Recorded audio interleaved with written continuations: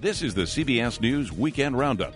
Once again, here's correspondent Dan Raviv. Autism, a neurological disorder, as many doctors would call it, that's not entirely understood. There is a new book filled with stories about fascinating people, but also a well-documented history. Who first noticed that some individuals had these problems and what happened to those individuals?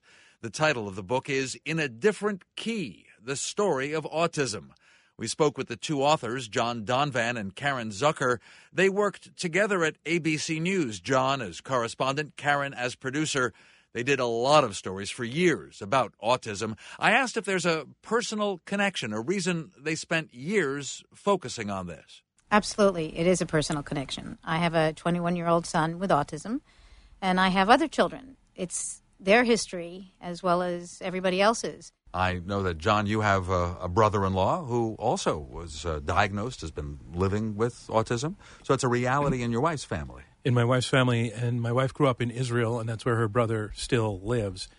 Karen's son is a young man. My wife's brother is a middle-aged man, which means that for that family, this story goes back to the 1960s, and things were very, very different in the autism world in the 1960s. Well, let's talk about that, because your book certainly does. I mean, starting with, in fact, the notion, well, you found cases, and that's a decent word for it, of people where they were put in a mental institution or the family thought there's something wrong with them. In one case, right, you have a father who murdered his child thinking he'd be better off dead, and you've concluded that was autism? How would you know? Well, the diagnosis in the case of that child was clear, and the diagnosis became available after the 1940s when it was first coined. And so from that point forward, when somebody was diagnosed with autism, the record will show that they had autism. But even going back before that crystallization of the concept of autism, we think it's quite likely that autism was part of the human condition going way back. And why wouldn't it be, right? It's part of nature. A certain number of people, will have autism. I mean, Caren, did you come to a conclusion? I thought I've heard once from, public service announcements about 1% of Americans have autism, whether they've been diagnosed or not. Is it more than that? Right now, that's basically what the CDC is saying. But the spectrum is very, very broad. For now, that would be, with the spectrum the way it's defined today, yes. If I were to meet someone who had autism or has been diagnosed on the spectrum, what's the first thing I'd likely notice? Someone who has trouble being sociable, is kind of quiet? Is that typical? Well, there's no typical. So the saying in the autism world is if you've met one person with autism, you've met one person with autism. Because there are people who can speak for themselves and advocate for themselves and are out there and are brilliant, but have, severe social deficits, and it's hard for them to get along in the world. And then there are people who don't have language and can be self-injurious and knock their head against a wall. And all of those people are called the same thing. Is that helpful that they're put into one spectrum? Very, very interesting and important question, because it's one of the great debates in the autism conversation today. If you go back 50, 60, 70 years ago, autism was a very narrowly defined concept, and it really only included those people who were self-injurious, who had almost always no language. But the concept in our day has broadened to include people who are very, very successful at being independent in lives, and some of them are successful in their careers. There are professors and scientists who are on the spectrum. The question as to whether it's helpful, well, there are a lot of fault lines that result because of that concept. And on the one hand, if you want to take on the issue of whether autism should be cured or treated, there are people who are very successful with autism who are saying, there's nothing wrong with me. Do not cure who I am. Don't even try to make who I am go away through treatment. At the other end, there are families whose children don't speak, who can't take care of themselves, who can't feed themselves, can't bathe.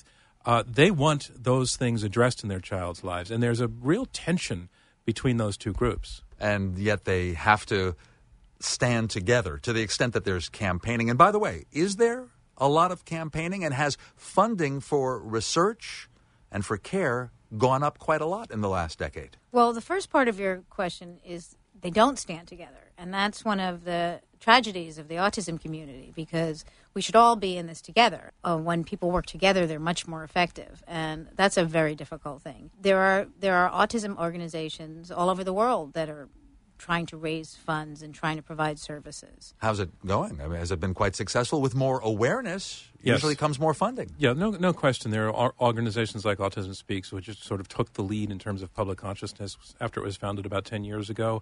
They raise millions of dollars. There's an organization called the Simons Foundation, which is privately funded, but it devotes tens of millions of dollars to research to understand what autism is. And how about government funding? The government stepped up in 2006 with an authorization of a $5 billion bill. Pretty recent, but a lot of money. Yeah, a lot of money, and that's been getting renewed. So there used to be pretty much $0, and now there are literally billions of dollars. You mentioned Autism Speaks, and you have a chapter that's titled Autism Speaks. It's not only about that organization. Actually, it is. That chapter is. It is, because we wanted to talk about the role of advocacy in organizations, and since Autism Speaks is a very recognizable name, and also has in itself a somewhat controversial history, even since its founding. There are people who love Autism Speaks, and there are people who hate Autism Speaks, and so we felt that it deserved its own chapter. And the thing is when you're talking about a lot of funding, it's sort of all relative. I mean, we've done very well in the history. You hear this in the stories that we tell throughout the book, in our history of closing down institutions, advocates, and getting children with autism into school systems. But we're just focusing now on the kids, and we're just starting to get that right. I hate to be personal, and it's up to you to what extent to answer, but I've heard of other parents who have a child on the autism spectrum, and they frankly wonder. See, when the kids are in their 20s, the parents will be in their 50s, and, well, it goes, what happens eventually? Well, that's every parent's fear, is what happens when I'm not here anymore. And society hasn't really made a plan. And so parents, once again, are trying to make a plan, and advocates are trying to make a plan. But it's very much, the next step forward. And we're looking back to be able to help maybe shape the next step forward. Now, to any extent, have you concluded that the problem of autism, or literally the number of people, is increasing? The answer is that we don't really know the answer to that question.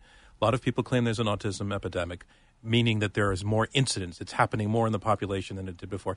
Maybe, but maybe not. And the reason it's so hard to answer that question, which seems to be obvious, is because the definition of autism itself has changed over and over and over through time, many, many times.